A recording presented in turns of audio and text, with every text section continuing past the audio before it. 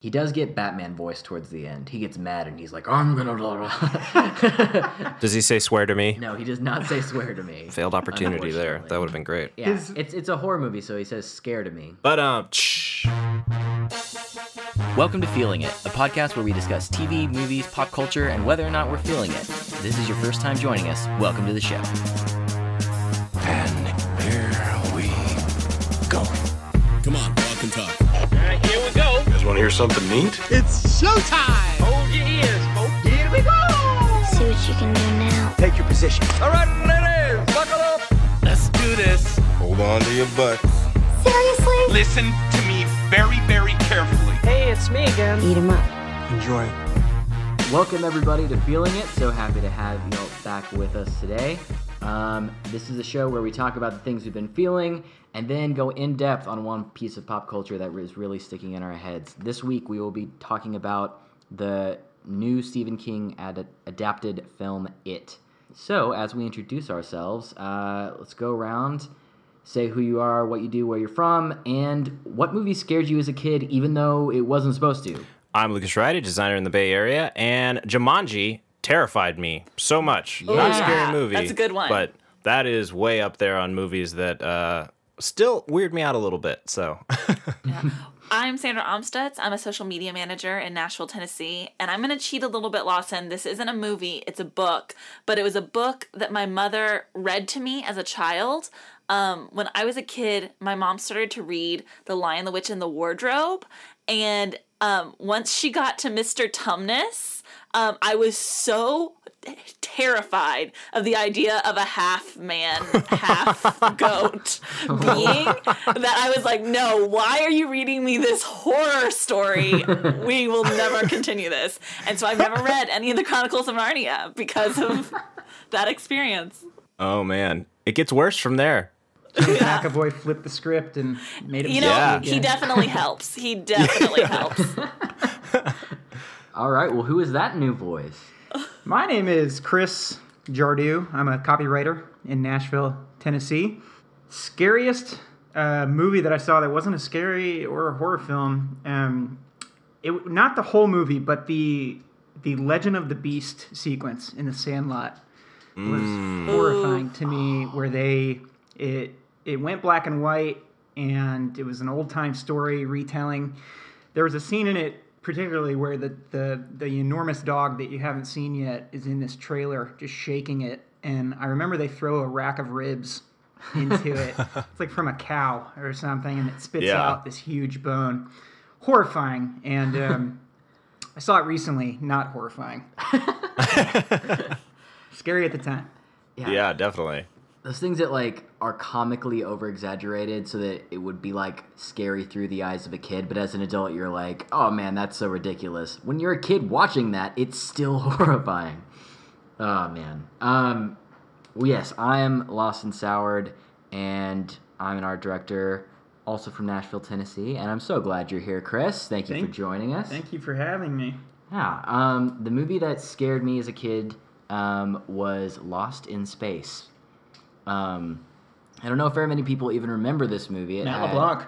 Yeah, Matt LeBlanc, one of his... My man Joey. Yeah, Joey in one of his rare ventures into feature film, as well as Gary Oldman and Jeff Daniels, and really bad CGI. But there's a scene in that movie where Gary Oldman gets bitten by a spider, and then they go in some kind of time warp and go into the future, and his spider bite has turned him into a human spider hybrid with a very long neck that first walks into the scene wearing a dark black cloak.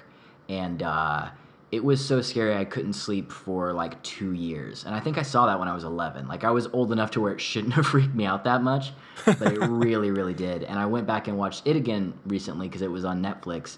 And the CG is so bad that I'm amazed I even...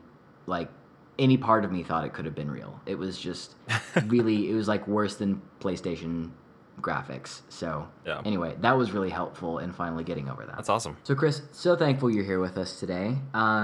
Chris is here because, well, he and I have been friends for some time now. B of all has been a great influence on my pop culture taste and has a lot of great things to say. And C of all, we are reviewing It today, and he has read the entire It book. The whole thing. The whole thing. And, Didn't skip a single page. and for those who don't know, It Long. That's the blurb on the front. Yeah. But yeah, so, and also Chris is one of the only friends I have in the whole world who I can watch horror movies with. Lindsay hates horror movies. The other hosts of this podcast hate horror movies. So Chris and I are going to be talking from experience, having seen the It movie, and Lucas and Sandra will be entering into that portion of our discussion today, having very intentionally not seen it. So yeah, I'm sure people cannot wait to hear me have opinions on something that I haven't seen. So it's going to be great. You did it with Meanwhile, Suicide Squad. and I loved as it. usual, will be asking lots of questions. That's what I'm most excited for Chris being here for. Awesome. Well, let's get right into it, guys. Let's talk about what we're feeling this week. Lucas, do you want to kick us off? I do want to kick us off. Guys, I rewatched Stranger Things. My wife had not seen it, and so we're getting close to season 2, and so I was like, all right, let's sit down. So last night at like 6 p.m., we started Stranger Things, and we did not stop at all. We went straight through. So I did not get a lot of sleep last night, but that was a show I think that we all loved originally, but getting to re-immerse in that world was awesome. I feel like this show got dinged pretty hard on being just a bunch of like 80s tributes and cliches. But I think this show takes all of those things that on the surface seem very cookie cutter and really dives deep in them. We get 8 hours with character archetypes that we're used to only hanging out with for 90 minutes or so. So really, I don't want to get into spoilers or anything like that for the few people who have not seen this show. But I got to say, guys, you have to watch it. Chris, you're the only one here who I don't know. Have you seen Stranger Things? I have. Okay, good. Loved it. It's so good, and I would encourage everybody to take a second look at it. Do a round 2 if you've already watched it.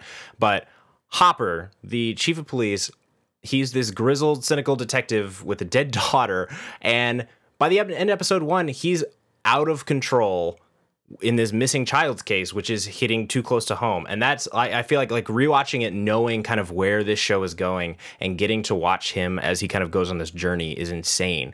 You've got people like Nancy and Joyce, who I realized I didn't like at the beginning of this show, and I have to learn to love them over the course of those 8 episodes, while people like Steve almost unwillingly and unconsciously end up cheering for at the final episode. Everyone in here, I think, gets to face their inner demons, which is something that you don't see a lot in a TV show. You have peripheral characters and everything like that, but all of the 8 main characters really have to go through this journey and kind of come out on top at the end, which is something more of a miniseries thing but I'm really curious to see how they take it into season 2. Yeah, I didn't realize that. I mean, I am stoked that it's about to be fall, and I did enjoy walking into Target to all new $1 items, but which is what you have to do in Tennessee to pretend that it's fall. But once October hits, all the trees are amazing, and it's great, and we're here. We're in September. We're on our way to October, and this comes out on Halloween, right? Is season 2 on Netflix? Full season 2 available Friday, October 27th. Okay, that's very interesting because this whole time I was thinking it was actually Halloween Day, and I was really bummed about that because, No. 1, we're going to be busy on Halloween, we're going to be out partying, and then 2, you want to have some spooky build-up to the actual day of Halloween. Yep. Okay, well, it'll be- I'm really pleased to hear this. That's Much better. I'm so excited. I'm so ready for it to come around, and I hadn't even thought about rewatching it, but there's so much I could get from that. Thank you so much, Lucas. Yeah. All right, Sandra, what are you feeling this week? This week, I've been catching up on episodes of the current season of MasterChef. Have any of y'all ever watched MasterChef? Yes. Did Big you, fan. Do you like it? Are you watching the current season? I'm not watching the current season. I Okay. have watched past seasons, but Yeah. it's not a show that I religiously watch. It's just if I see, a season's out, I'll jump in if I haven't already seen it. It's one of the few food reality shows are the reality shows that I love. Yeah, this one is, MasterChef is probably the most accessible of all of the food reality shows, because the basic premise of it is home cooks are competing to be a master chef, to become a master chef. So all of these people are amateurs. This is not a competition for people who have made cooking their profession. And that means that they do a lot of learning on this show, which is fun as an audience member, because I don't really cook very much, so I do a lot of learning while I watch this show. And they usually have a pretty unique cast of characters on MasterChef. I really believe they're really casting for personality in a way a lot of other cooking shows aren't, which has its pros and cons to it, but I tend to have a lot of fun with it for that reason. This season has been really fun to watch. I actually think it's been kind of a weaker season compared to other seasons that I've seen, but one of the reasons I'm feeling it this week is because tomorrow night is the finale. And I'm about to spoil this season of MasterChef, if that's okay with you three. Go for it. Cool. And just a heads up to all of our listeners. One of my favorite contestants, a contestant that's been my favorite from the very beginning, made it into the finale. And I'm actually quite surprised that he made it into the finale. But it's very exciting for me nonetheless. His name is Dino. And Dino is unlike anyone I've ever seen on one of these like cooking shows. He is a ballet dancer. He self-identifies as like an androgynous person. He's Italian, and then I think also Asian. And he has this thick Staten Island accent. He's covered in tattoos. Whenever he's cooking, he kind of like prances around as he does it, and he calls people out on their attitudes, and he makes fun of people, and he says baby doll all the time as kind of his catchphrase for when he's excited about something. I'm obsessed with Dino. I want to watch a whole TV show that's just Dino, and the fact that he's made it into the finale is just quite a joy for me. I also want to talk about another contestant that I've really grown to love this season. His name is Gabriel, and I always root for usually the youngest contestant in MasterChef, because oftentimes it's a 18 to 20-year-old that is incredibly skilled for their age, and they usually make it pretty far in the competition, but they almost never make it to the finale. That's the same situation with Gabriel. Gabriel, you can tell, is just so smart, so talented, so cool-headed, great attitude. But he's very young. He's like 19 years old. And when he left the show this season, it was so heartbreaking because I really thought of all the young contestants, he was going to be the one to make it to the end. And his leaving ended up being this incredible moment because Gordon Ramsay offered to pay his entire tuition for culinary school, and another judge said, as soon as you graduate from culinary school, I'm going to hire you on the spot. So really set up the future for this kid in a beautiful way. And it's things like that on MasterChef that keep me coming back. There's a lot of heartwarming moments. It's a reality TV show that gets me very emotional in a great way. So I'm enjoying this season. Tomorrow night's the finale. I'm excited about it. That's awesome. I have always assumed MasterChef was a lot more cutthroat than that. And hearing okay, that's I would say so. Gordon Ramsay is known as sort of like the cutthroat judge in the cooking world. He's like willing to like really yell at you and insult your cooking. He's much more like that on his other shows, and he has moments like that on MasterChef, but it's not constant, and he often has a lot of moments where he's really comforting people and cheering people on, and so when you get reamed out by Gordon, you probably really deserve it, on MasterChef at least. All right. So I have a good time with that. True. I wouldn't go in expecting the Great British Bake Off, though. No. Oh, There's definitely more little rivalries between contestants. People get into fights because there's a lot of team challenges where people get upset and angry. So it definitely is like a typical reality show in that sense, but that's also why I love it. How many soggy bottoms per episode, like on average? You lost me on that reference. Okay, sorry. Great British Bake Off reference. Little underdone, but I shouldn't have gone for that one either. Jeez. Okay, Chris. Wow. Chris, what are you feeling this week, my friend? This week and for the past few weeks, actually, but I haven't been on the podcast, so that's fair game. I've been feeling a comic series that's ongoing currently called Paper Girls, and it's by writer Brian K. Vaughan, artist Cliff Chang, and colorist Matt Wilson. Brian K. Vaughan, one of my favorite writers out there, he's written things like Y the Last Man, which has kind of been an adaptation. Yeah, Y is incredible. Yeah, it's been in adaptation limbo for a while, I think, but yeah, it's been like about to be developed like 8 different times. Right. He is also the writer on a series called Saga, which I could have easily have slid that in here for feeling it. But Paper Girls, I'll kind of tell you where it starts, which won't give anything away, but it starts with a group of young girls who are delivering newspapers in the 1980s. And the story starts on Halloween night. So amongst the Freddy Kruegers out there and the werewolves, they start to see some weird things. Some folks speaking odd languages that aren't necessarily other countries, and some oddly colored storms approaching. And then one of the girls finds a really interesting piece of tech that wasn't around in the 80s, and the story kind of takes off from there. Brian K. Vaughan's writing is always emotional and funny, and he really knows how to hammer home a gut punch of a twist. He actually wrote on the series Lost for a while. Oh, wow.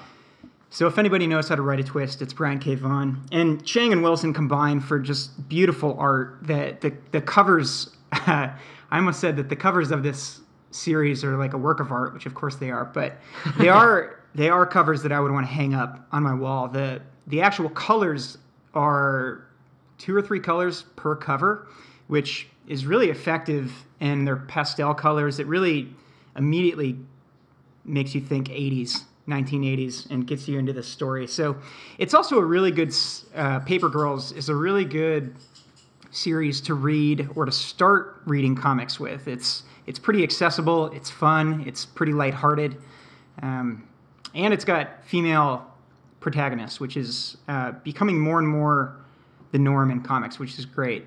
That's awesome. There have been several times whenever we've been talking about comic books or comic book related things, and I'm like, I wish Chris was here to give input on it. And this is one I've never heard of, but based on that sounds like really great. So when you're done, if I could borrow them. Yeah, this is actually the only series that I've bought single issues for. Okay, cool. It's still going ever. single issue. Oh, Yeah. Wow, yeah. And then I've gotten a few of the trades collected in paperback from the library. Okay. Yeah. Awesome. I've never read them, Chris, but I have seen the artwork, and the artwork is so up my alley. I'm not a comic book reader, but I love the color choices and the covers that I've seen. I really am digging it. I figured you would. You being on the podcast was part of the reason to bring that one up instead of this other one that's currently ongoing. Yeah, I would recommend people just Google image search Paper Girls just to see like all the covers that come up, because if that alone I think would get people very excited for it. Awesome. Thanks so much, man. What I am feeling this week has a lot less thought behind it than that recommendation, but it's been something bringing me so much joy. It is the new Snapchat augmented reality 3D Bitmoji filters, just to give that the longest title I possibly can.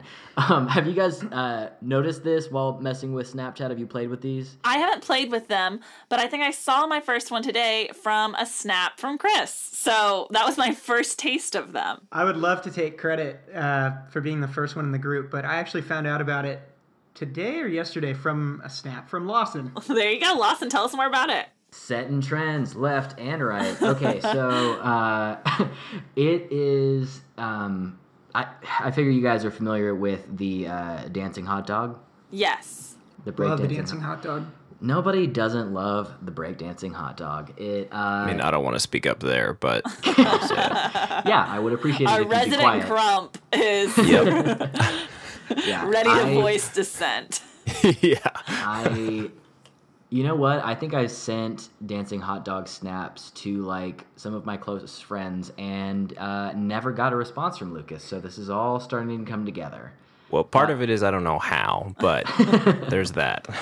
Well, yeah, it's the same basic gist. Like before, there was the breakdancing hot dog, and you could tap them, move it around, make it bigger, smaller, whatever you want to do. This really takes the next step in a way that is so fun.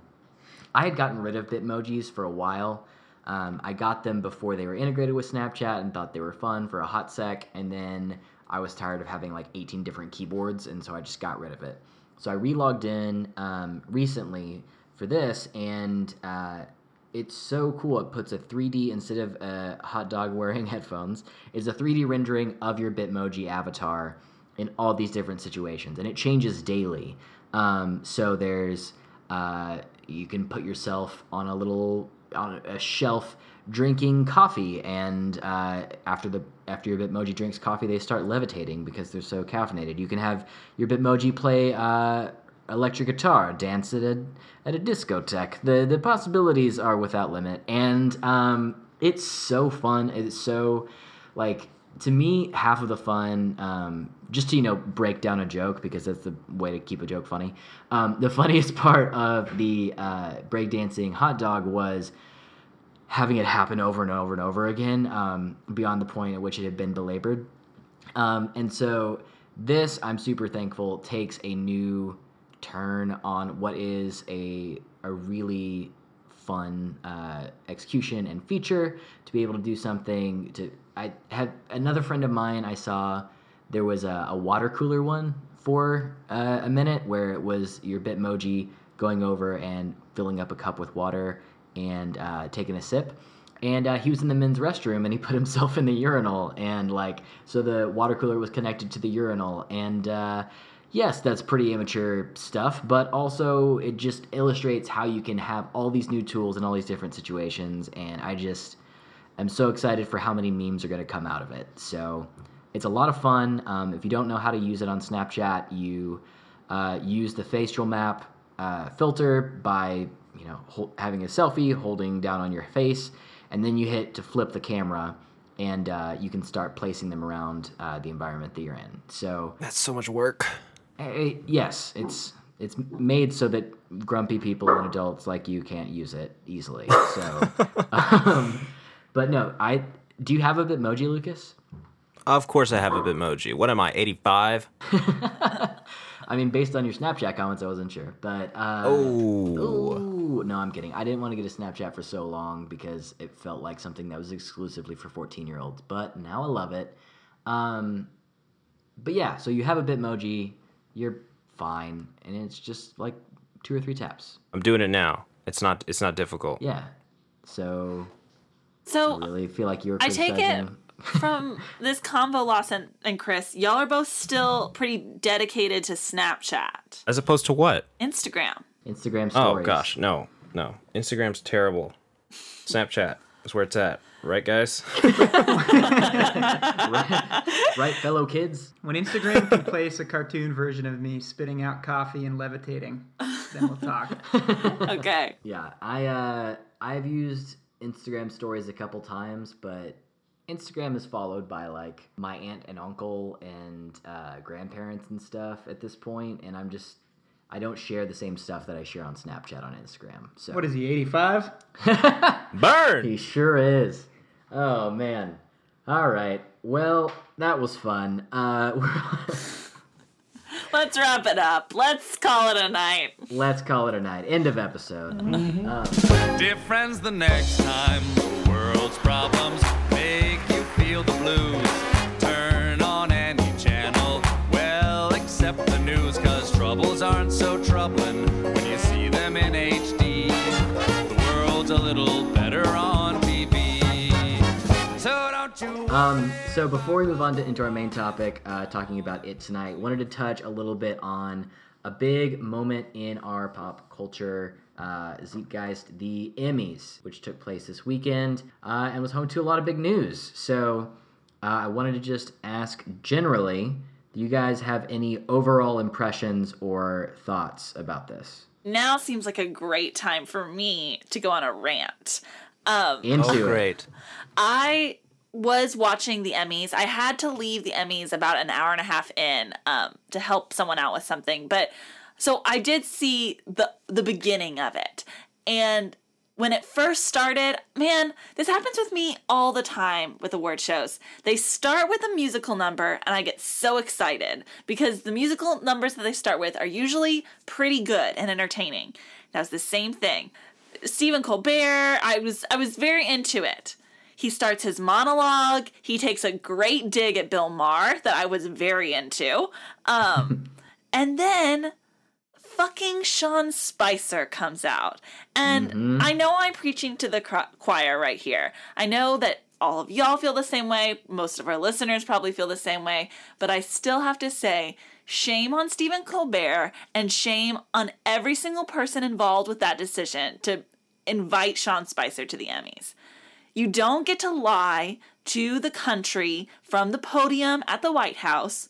You don't get to downplay Hitler as a villain in our history and claim he didn't use chemical weapons and call concentration camps Holocaust centers. And you don't get to be associated with Donald Trump and then still get invited to the party. I think that is shameful, and it ruined, I think, the whole evening. It left a bad taste in a lot of viewers' mouths. I think it left a bad taste in the mouths of a lot of people attending the Emmys. And it was just the worst call to make. So that's my rant about that. Could not agree more. Sean Spicer does not get to be in on the joke. Yeah. But as far as, thank you. I've been rehearsing it. As far as the rest of the Emmys goes, and like I said, I didn't get to watch all of it because I had to leave early, but I was very pleased with most of the winners. And that is something that I don't always get to say about award shows. So that was exciting. When I look at like the list of winners from this year, it makes me really happy about where TV is. Yeah, there was nobody that I was like, they definitely should not have won. Everyone was like, yep, they deserve it. I mean, there's probably sometimes there were other people that I might have been like rooting for more, but overall I was very happy with the one all of that the winners. I would definitely have not given would be Alec Baldwin. To be winning an award for a show he's not even technically on the cast on. That one I wasn't as super excited about, but the rest of them, especially all the awards for Big Little Lies, which is probably one of my favorite shows of the year so far. Yeah, definitely. That was really exciting. And I haven't watched The Handmaid's Tale, and now I'm kind of like, oh, I guess I really do need to watch The Handmaid's Tale. I know. I think I'll be able to watch Handmaid's Tale in like 10 years. That's when I'll feel safe. Give me some time. Yeah. I could never have guessed that Hulu would have the first show on streaming services to like sweep the Emmys like this. Handmaid's Tale, everyone who I've seen has watched it has said it's incredible. I am too intimidated by it, but like Hulu is upping its game, and kudos to them. I didn't see it coming. They pulled Best Drama before Netflix could, right? Mm-hmm. Yeah. Very impressive. Are there any other standouts to you guys that you were like really taken aback or really thrilled by? I was very, very excited that Aziz Ansari and Lena Waithe won for the Thanksgiving episode of Master of None. That Agreed. was just such a standout episode in a show I really love. And for their writing to get awarded for that, because it is such a special, beautifully told story, was just, I think, the highlight of all the wins for me. Yeah. I would say I wish that The Crown had walked away with more awards, especially Claire Foy, but what can you do? You're up against Big Little Lies, so. Yeah. Lucas, I've decided I'm going to watch The Crown. I can't Yes. tell you when that's going to be, but I am going to do it. Oh, man. We should all talk about it when you do, because I love that show. Okay. Season 2. Season 2's coming. That's really what got me excited. That season 2 trailer got me into it. Yeah. Man. Yeah, it's going to be so good. Yes, I agree, Sandra, that I'm so glad they won for writing for that. That was probably my favorite hour of television, potentially ever, definitely this year. I was, as always, super excited to see Donald Glover winning awards and talking about more collaborations with Chance the Rapper. So that was just everything associated with Donald Glover always makes me so happy. And yeah, I concur with you guys. It was a great show with one very bad decision that soured it, but like at the end of the day, the awards that happened, it was just like a really good night and reflective of us being in a really great time for TV. Bill, if you'll come with me, you'll float too. You'll float too. You'll float too. You'll float too. You'll float too. What did you think of the movie It? On its own merits, and then we can talk about it like compared to the book. For sure. If that's okay. Yeah, definitely. I loved it. It was a blast. It was fun, which is interesting to say about a scary movie, but that's one of the things I loved about it was that, and this is getting into adaptation territory, but they nailed the tone of it to just shift from comedy to horror. You're laughing one second and biting your nails the next. It was a delight and such a great theater movie. Yeah. I also will say this is the first movie I've ever used MoviePass on, and that was a super pleasant experience, just for any listeners out there who are still on the fence. One thing I didn't think about was a lot of places have those credit card kiosks inside, so you can just walk right past the box office line, swipe your MoviePass card, and you're good to go. And that's what we did. We were in a theater that had big, cushy leather reclining seats, and this is a long movie, so I was really glad that we were in that spot. But that was a great experience. And I agree. I have not read the book, so I don't know how the tone is in that. But the tone in this was really, it seemed like a difficult... I think because I've grown up seeing scary clowns as kind of an archetype, like that's been kind of a horror trope for so long, I assumed that the movie that kind of started that all, or was the quintessential scary clown movie, would feel like a pretty standard horror movie. And what surprised me about this movie was that it had a ton of heart, that the town that this is set in has a very distinct feeling that isn't just like your standard small town where something crazy happens to occur. There were a lot of allusions to not only just like there being a big bad creature, but it being part of a larger story and a part of a grander mythology. And all of those were not things that I expected, but things that they kind of tactfully put in there in a way that wasn't distracting, because the whole thing still ultimately felt super grounded by the characters and by especially the young kids. The young kids did an incredible job.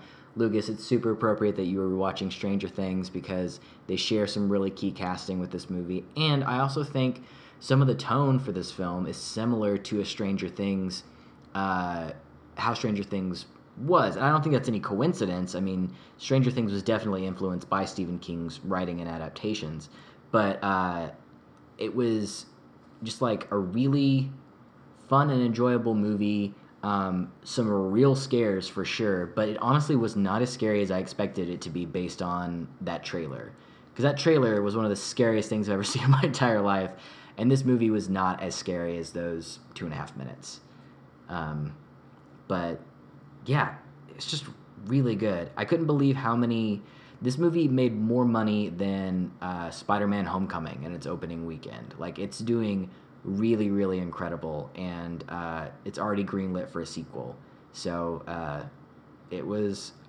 after seeing this movie, I really see where all that came from. So I wanted to ask Lucas and Sandra, what is keeping you from this movie, other than it being a horror movie, or is that the only thing, and do other elements of this movie seem appealing? seems pretty damn terrifying, so that's why I'm not watching it. That's pretty much the same thing for me. It looks just way too scary. Okay. I can handle a certain level of being scared. And for me, also, if I'm going to watch a scary movie, something about the plot or what I've heard of it has to be especially appealing. So, for instance, like Get Out, the story of it and the talent involved was really intriguing for me, so that I was like, I don't even care if that it's a horror film, I want to go see it. There is a movie, there's the movie It Follows. I haven't seen that yet, but the plot of that is so compelling that I do want to give that a try. Yeah. The Babadook. Yeah, I haven't seen it. I haven't seen the Babadook. Read the Wikipedia page. But that's one that I would consider watching, again, because I've heard about, like, how good it is. So, again, there has to be something about it that really draws me in to push me past my fear of being scared. And I don't think this movie, even though I'm hearing it's really great, has enough to really draw me in. Honestly, the only thing that like really compels me about this movie is that I love the makeup of the clown. And I don't know if that's a good enough reason. Fair enough. Probably not.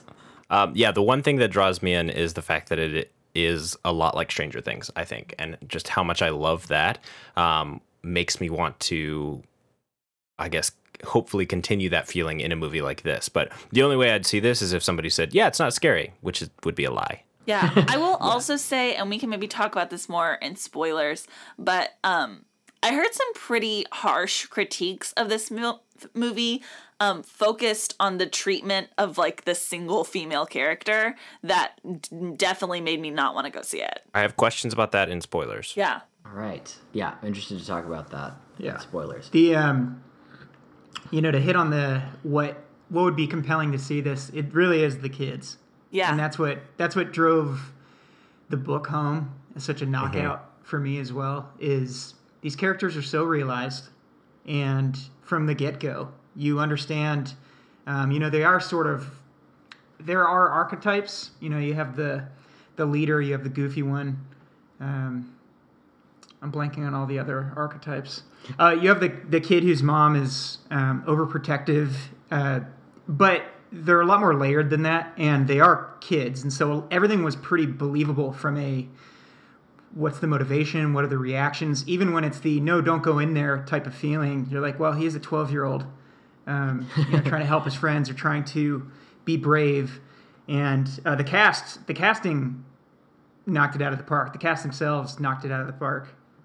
Yeah. Oh, go ahead. Yeah, and they just played really well off of each other. And part of that's due to the script and the writing of the dialogue, which is always a tough thing, especially in horror movies. You don't always get great dialogue, but the delivery of the dialogue, these kids, much like Stranger Things, which has been referenced, it's like they've been hanging out they've known each other all their lives. It's that playful nature where, they may cut each other off while they're talking, but it's very natural in the way that they talk to each other. I'm glad they have a good dynamic, because I feel like with that many kids, it would be very difficult to kind of have that going on. Is it too many kids? There's a lot of kids. Okay, that's the thing I wanted to talk about, because they kept every kid from the book. Is that right, Chris? They kept all the main characters, yeah. Okay, yeah. So all the main characters are there, and I feel like they could have done less, but I'm glad that they didn't, because it gave a real diversity into experiences and into what scares you and into what these, who these people are. And I don't know, it felt more realistic that way to me. Like, it felt like all of these kids came together. They're the Losers Club or whatever. And they all came together for really different reasons. And it wasn't just like, you're this one and you're that one. Like, they all had unique personalities that I really bought into. And I liked that there were that many people so that they could all play off each other. And I think it was just like a bold decision to do that and then make the movie long enough to where everyone could feel fleshed out. Well, this movie has made all the money in the world. Like, insane amounts Yeah. for only being in the box office for 2 weeks. What do you think is the draw for that then? Is it just that it's August and September, or I guess it's, what is it, just September? I guess September's a terrible time to go to the movies right now. There's not a lot out, or... It's such a beloved King, like the source material is so beloved by many. And I know things are being greenlit left and right as far as King adaptations, and The Dark Tower just bombed. But the early buzz about this movie was really positive. And like Lawson said, the trailer was horrifying. Yes. And seemed to, it was just compelling. And then it got the hard R rating, which Yeah, you wouldn't have thought because of being a King adaptation and they want to make a lot of money off of it. But they stuck with the hard R, and it earned every bit of it. Yeah, I mean, they use it in this. The kids talk like they're actually, 12 years old and just learned that if they swear, the police don't come and take them away. So they're like cussing all over the place and just like making dick jokes left and right. And all the stuff that like 12-year-old boys, whenever they're around, I mean, it's kind of painting with broad heteronormative strokes, but like, especially maybe in the 80s in this kind of a small town, it's a pretty representative of that dynamic.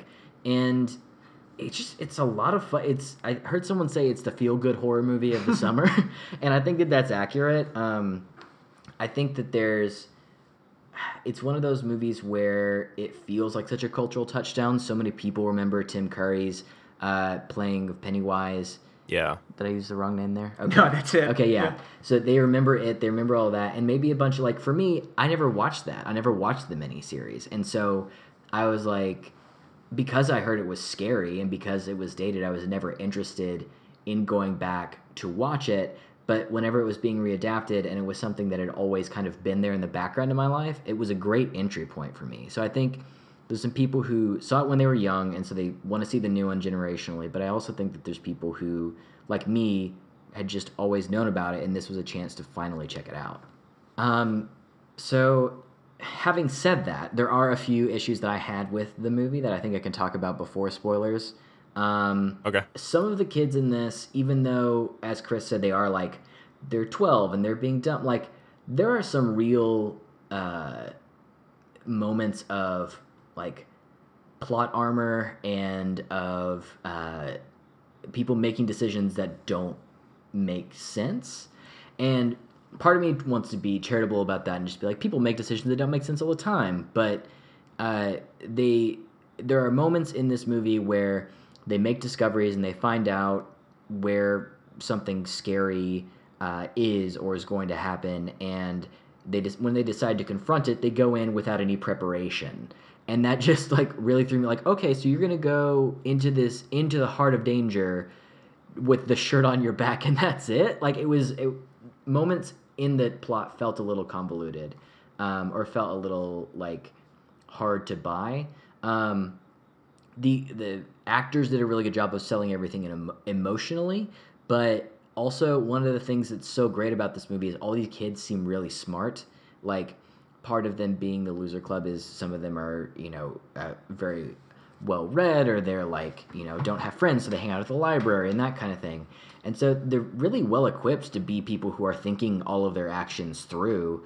And they come up with really elaborate plans that are really impressive. And so there are some moments in this where it's like, I think your character is smarter than how they wrote you in that moment.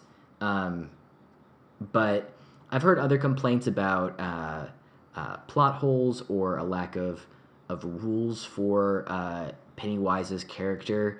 But for things that we get into in spoilers, those didn't bother me.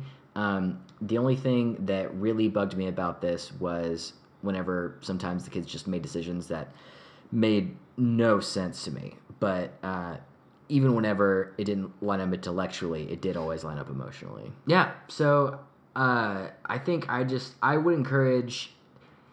To me, this movie is about... Would you say this is as scary or scarier than Stranger Things? I'd say it's a little scarier, but not by much. That was my impression too. Yeah. Like, it really... Really? Yeah. Yeah. It really was not as scary as I thought it would be. And I feel like this is a lie. I know. I don't believe it. I'm not buying it for a second. I feel like you're trying to Pennywise me into the drain right now. I can tell you all the details of why this isn't scary if you'll just look at my chart here in the sewer. Yeah. No, but it really was like it made a very intentional decision to focus on these kids and to focus on these characters because it knew that that's what grounded it. And in so doing, it didn't spend as much time on Pennywise, the horror villain, as I thought it was going to. It did spend plenty of time, and there were plenty of scares, but it was not as intense as I expected. And especially whenever I think back on some of the moments, especially in the Upside Down and with the Demogorgon from Stranger Things, like it's not quite that. I mean, I guess you can tell from the get-go that Pennywise is a intentionally evil and malevolent character, whereas with the Demogorgon, you don't quite know what its deal is for a while, other than that it's scary. So there is that's adding extra ominousness to it, but the majority of this movie is spent in, like, the sunlight. And so I think if you're out there and you have seen a handful of scary movies, but it's not typically your thing, I think this is definitely worth seeing. I'm not trying to lull you, Lucas or Sandra, into seeing this. I think it may be out of y'all's interest wheelhouse. But if someone else is out there that is kind of into horror movies, but they never got into Saw or The Purge or any of that kind of thing, this is a movie that hits all the boxes for me because it really does have a plot. It really does have an emotional core. And it's trying to do things that are pretty interesting. As I kind of touched on before, and don't want to get too specific and before spoilers, the way that this world is constructed is a lot more interesting than I thought it would be. So I'm excited that it's greenlit for a sequel, and I'm excited to see that. I'm excited that they made this movie thinking it was very possible for this to be the only movie, because I think it works well as a single movie, but I think it will be very enhanced by having a sequel. So, all right, let's talk spoilers. Before we get started, does anyone want to get out? Are you paying attention? It's your last chance to walk away. Let me tell you what's gonna happen. No, but I can guess. Spoilers! Remember, you wanted this. Okay, first, I have read the Wikipedia page for both the book and the movie. So, first question, let's talk about this whole child orgy thing. Oh, man. We were intentionally not going to talk about that. Last time I got out of the movie, I went up to him and said, I told him about it and was like, I'm not going to bring it up in the podcast. Oh, no, we're bringing it up. Yeah, I want to hear about this. I don't feel equipped to That's some weird-ass shit, it. man. Did it make it into the movie? No, very not. No. Very not. Okay, that was my big question. Was did it make it? Okay, tell me about what this is in the book. So I It's just a classic child orgy, Sandra. Come on. Yeah. read the book. How are we classifying children? What is the age range of these characters? They're like 11, right? Well, it's really yeah. creepy. Yeah. 11 to 12-year-olds. Really- Okay. They're like Yeah. A little just gross, hitting puberty Stephen age. King. Yeah, there's no need to get defensive. I'm not gonna try to defend it. So, the way I read this book, I read it over the course of like 4 weeks, which it's like 1,150 pages. I had a deadline in my mind for when I wanted to see the movie. Yeah. So the Saturday before we saw it, I'm on my porch. I knocked out probably like 150 pages. It's towards the end of the book, and it is this group of kids who have grown super close, and they King alludes to this connection that they have several times, where it's bigger than just, they are connected. He goes really astral plane with a handful of things, and kind of alludes to it with the connection that these kids have. Anyway, when they escape Pennywise out of the sewers, the girl of the group, Beverly, she can sense that the group is drifting apart. And for that reason,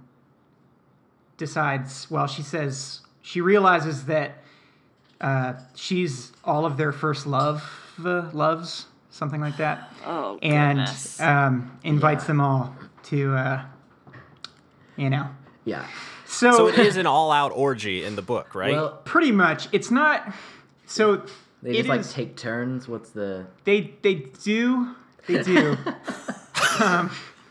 If y'all could see the look on my face right now. I know. Same here. I cannot believe that this is a real thing. My jaw was on the pavement whenever Chris was telling me this after the movie. And I think, to me, it sounds like that's Stephen King being, like, messed up in very real parts in his head and just being like, if I was 12, I remember the one girl who was friends with all of us in my friend group, and that would have been awesome. Just like, it's so raw. It's so creepy and weird. So this scene is only 3 pages of 1150, right? And I loved the 1147 other pages of the book. These 3 that I read them and immediately texted the one friend I know who has read this, like asking him, like I had to talk to somebody about it, and I'm not about to talk to my wife about it. And so he sends me this article, and he's like, I disagree with this point, but it's a good point and I would agree with his point, where the best explanation I've heard is that it's symbolic in nature, because the whole book and the whole film is really about holding on to your childhood, and it's scary to become an adult. And so that scene was very symbolic in that nature, like it was a rite of passage almost. What I would argue is that what they just went through, fighting off, this being, would have been more of a rite of passage to become an adult, to realize how brave you are.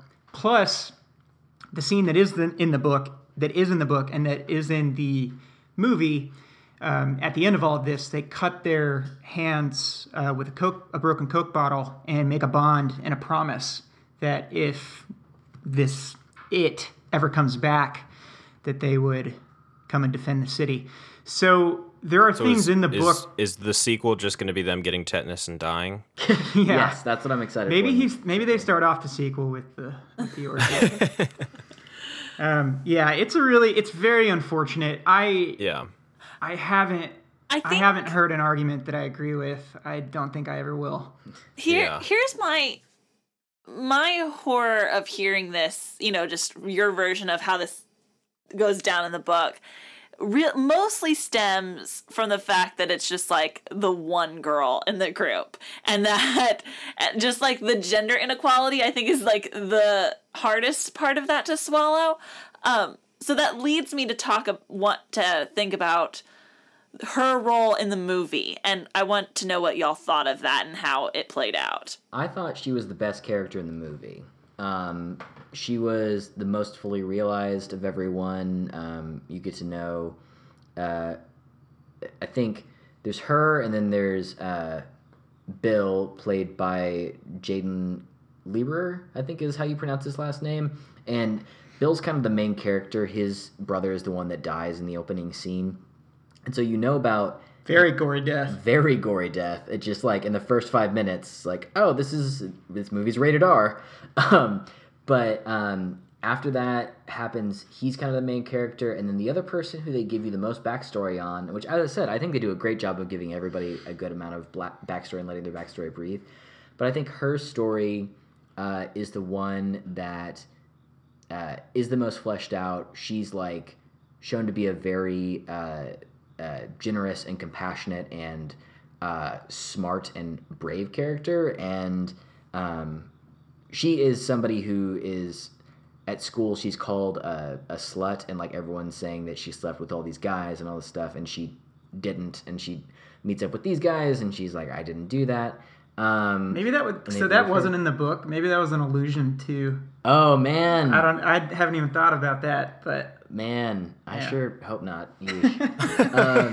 Just like, or maybe it was them saying, like, people may be saying this about her as a character, but it's not true. It's like a rejection of that from the character. That's it. I'd be interested in that. I'm gonna choose to believe that. I like that too. Gonna believe that. But she also, you find out through the movie that her father is sexually abusive. They don't show anything explicitly, thankfully, but it's very like. She is a very strong character and has, ultimately gets away from her dad in this movie. But the character of her dad is, there's, like, some bullies. There's one main bully, and some bullies generally. that are very scary. And there's the character of her dad, and her dad is the scariest character in this movie, like scarier than Pennywise for sure. The first time you see them on the same screen together, you can tell what's up and you can see how horrifying it is. And it makes the fact that she is such a kind person to all of these kind of marginalized kids at her school all the more meaningful. Like, she would have every reason to have a chip on her shoulder, but instead she's just like an extremely altruistic character. So that's part of why I was so surprised when I found this out, because I had no context for it going into it. I was like, really? Because that does not seem in character for her, for like the way she's portrayed on screen. She, at one point, the main character, Bill, in the movie is said to have like been in a like third grade play with her where they like did a stage kiss, and so he's like kind of had a thing for her since then. And so they get kind of flirty for a minute, but then there's another kid who his name's Ben in the movie, played by Jeremy Ray Taylor, and he's like the fat kid in the group, and he also has feelings for her because she's very kind to him, and he like likes new kids on the block, and is just like all these things that other kids can make fun of him for. And she, on the last day of school, grabs his yearbook and signs it, and she's the only signature in his book, and is just like super nice to him. And he writes her a secret admirer letter, and whenever she finds out that he's the one who wrote the secret admirer letter, he is the one that she shows affection towards. And so she's shown to be unshallow. She's shown to be like, I thought she was a great character, and I really like the perspective that they were intentionally rejecting the weird, terrible stuff from the book when they were changing her spot. Mm-hmm. And a lot of this story, they don't know her well when this story starts. Right. And so a lot of it is, there's this group of young boys who are crass, and they joke about, each other's, a lot of your mom jokes in the film. Yeah. Delivered really well by our Stranger Things guy, Finn Wolfhard. But anyway, this group comes together, and she enters this group and has to interact with this group of 12-year-old boys who really don't change who they are as far as that adolescence goes. They don't grow out of it. And so there's some interesting dynamics within that too, but it would have been nice to see a few more strong female characters, but she, and the actress who played her did really, really well in it as well. But they wrote her character really well for the film. Nice. Yeah. So the one thing I wanted to talk about, because I've been hearing a lot of criticism for this film as far as like, there were plot holes and there were things like you don't know the rules of the villain and all that stuff. From what I understand, like, Chris, the sequel, this is only half the book, and the sequel is going to be them as adults, whereas in the book they jump back and forth. The movie adaptation chose to do chronological chunks. Mm-hmm. Yeah. So, yeah, and I mentioned in an interview with the director I listened to, and he kept drilling this point home that this is the second half of the first movie. It's not a sequel. The one that's upcoming. Yeah. So he's not even viewing it as movie 1, movie 2. He's viewing it as it's more like chapter 1, chapter 2. Yeah, exactly. And the book does oscillate back and forth right between the past and present day, where they do come back as adults, because really they only wounded this creature the first time. Chris, if you were making this movie, would you have done it as one movie or split it up like this? I would have split it up. Okay. Cool. In theory, it's easy to have the knee-jerk reaction, and you see some of the choices that were made, and well, that's not how it was in the book, especially after reading it so closely to seeing the movie. Mm-hmm. But after thinking of it for a while, it makes the most sense. It allows you to really meet these characters and understand these characters and care for them. Your heart breaks when Lawson mentioned that the chubby kid has no signatures in his yearbook, and that breaks your heart and endears you to him forever. So having the ability to live with these characters while they're 12 years old and learning to grow up, it's only going to make it's going to make that second film resonate so much more emotionally. Yeah, I totally agree. And it really worked for me in this that I never knew what Pennywise was capable of. I never knew why he was, because sometimes they would get into this. So what I was talking about earlier is they find out that the city's been around forever and that there's like all these terrible things that have happened to the town every couple of decades, and it all centers around this well. And so then they find out where the well is, and it's in this like haunted house, like abandoned house. And so when that happens, Bill's like, I'm going to go in this house because my brother died and I can't face the fact that I have to go home and my brother's not there. But they just go into the house with nothing, with like the shirt on their back. And like, you guys are going to die. You should definitely die. And none of them did. And it was kind of because Pennywise seemed to just be like scaring them, just like screwing with them. And I didn't know what the deal was there.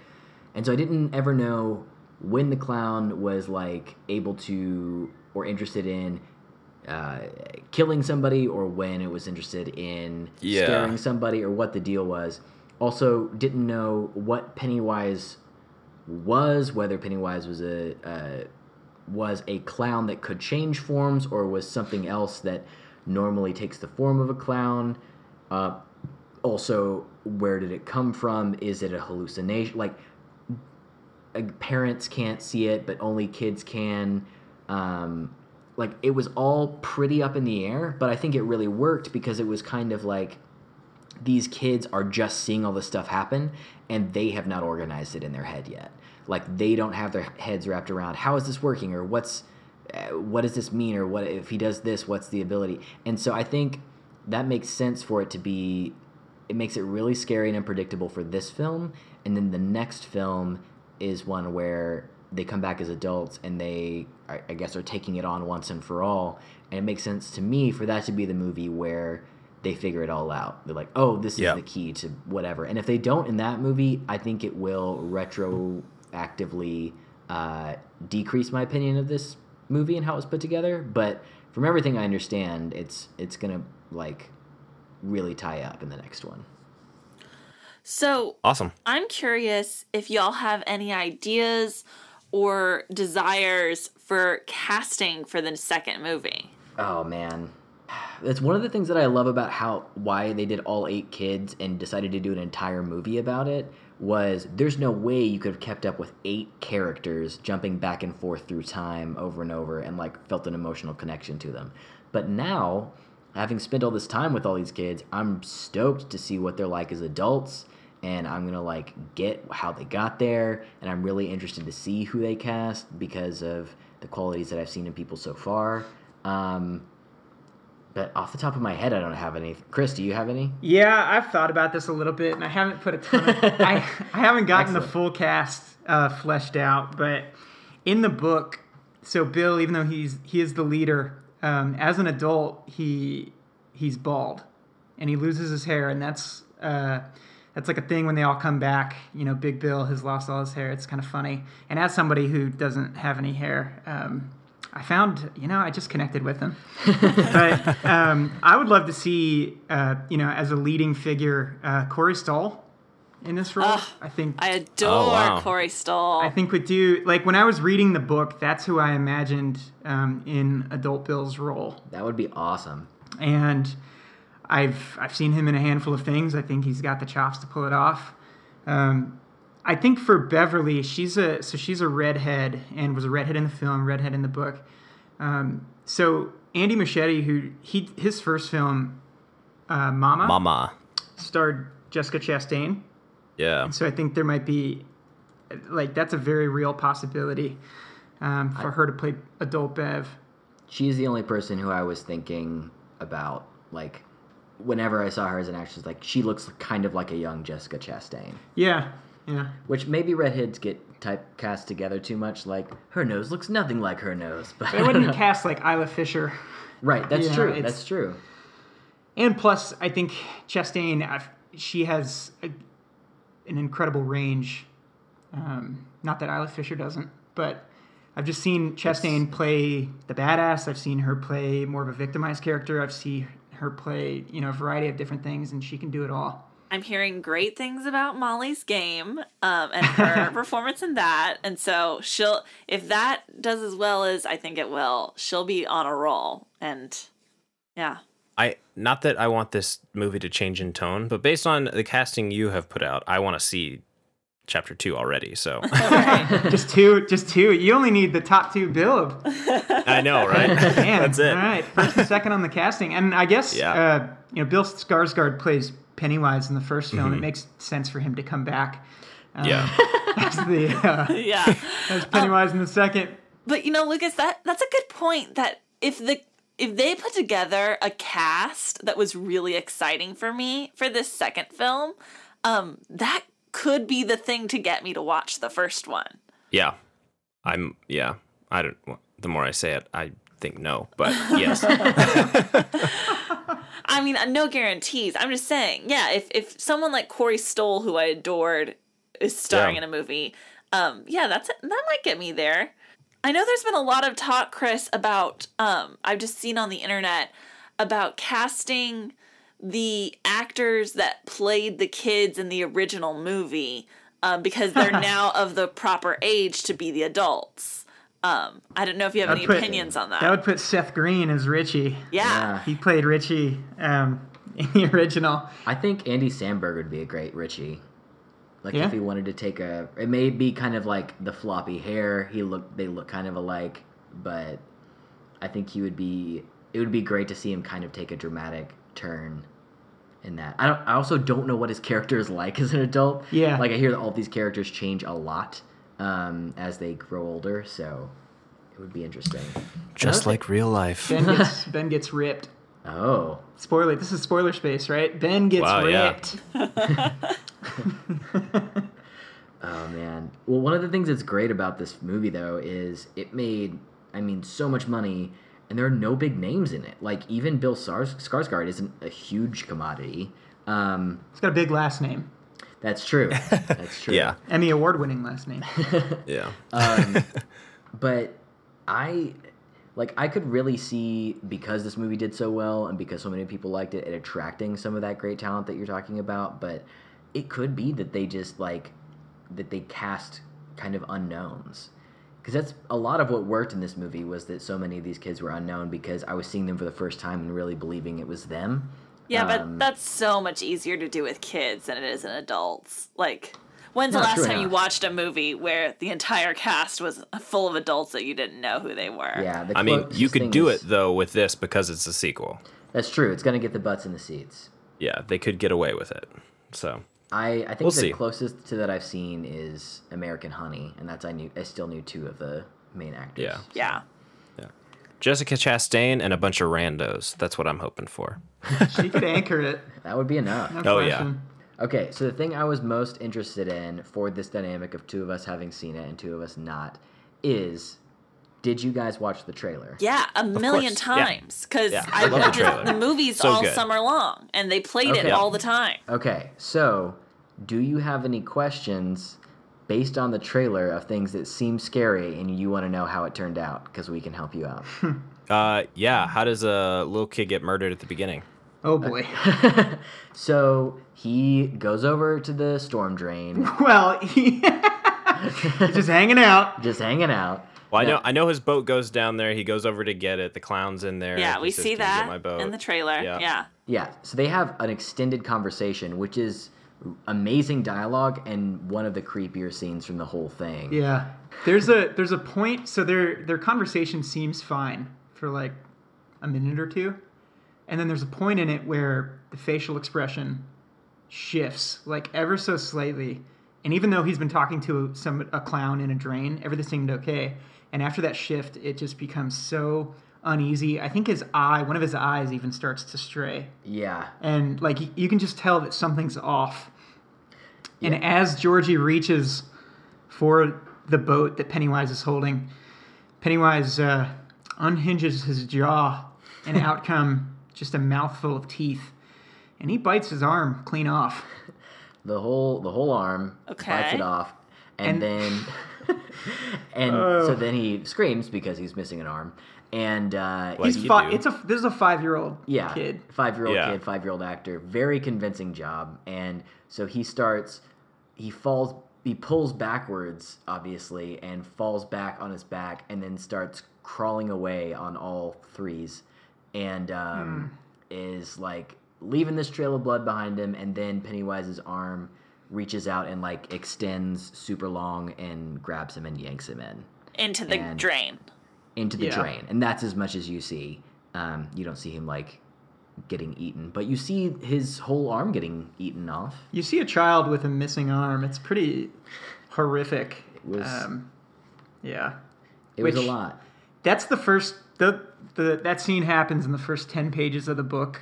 I'm glad they kept it for the first scene in the movie, and it really sets the tone where really anything can happen. Yeah. I never thought I would see that sort of violence with a 5-year-old in a film, and they do it in a way that it is shock value, but I think it's to set the tone that really anything, again, like who knows the rules of this creature, anything can happen. Yeah, it makes it. Does really anybody else that we care about die in this movie? I don't think you so. said all the main characters come out, and so if we just lose Georgie and then no one else dies, I feel like that's not great. There's 2 bullies die. In the book, the bully who goes into the sewers, and King focuses on him for about 10 pages, and that is the scariest part of the book. Oh. This kid, he's like the weird kid in school who, and there's a lot of weird kids. It's the Losers Club, but he is like a weird kid who like keeps like flies in a pencil box, and he finds an old refrigerator in a dump, and he puts animals in there and just leaves them. Yeah, it was like the most creeped out I've been. And he is one of these bullies that is chasing the kids. And some of the more scary parts of the book have to do with the dynamic between the Losers Club and the bullies, the Bowers gang, and just that real life horror of being chased. Yeah. Okay. So the bullies die, but nobody we actually like. Right, and dies. the bullies get, like Chris is saying, the bullies get really scary. And so whenever they do die, you just feel like this huge sense of relief. Yeah. Let me tell you the stuff from the trailer that made me go, not seeing that. The scene where there's like the little boy and he's in the basement and it's water and he starts talking like the clown. Yep. That scene. You'll float too. Yeah. I was like, nope, not happy about that. The scene where they're at a house and there's a door and there's a bunch of arms coming out of the door. Yeah. Yeah, not into that. So the story behind those is that is kind of when it goes around and shows Pennywise takes the form of whatever you're most afraid of. And so all these kids have different things that they're scared of. There's one kid who is, which I really related to. He just like, there's a painting in his dad's office that's kind of abstract, and the lady in it it's like a woman in the painting, but it's kind of weird and like throwing off a Slender Man vibe. Yeah, kind of like that kind of a painting. And I've seen those kind of things, and like when you're a kid, that can really freak you out. And so he sees that painting, and every time he walks by it, it scares him. And so you see. So Pennywise takes the form of that woman as like a real creature whenever he's around him. So the thing that Bill is most scared of is losing his brother. And so Pennywise uses his brother as like the lure to try to get him to come in. So that's the first time he sees him, but in the movie, it goes pretty quick. So like, that happens, and you're scared and you're freaked at what's happening, but then pretty quick you can tell it's not him, and it's over.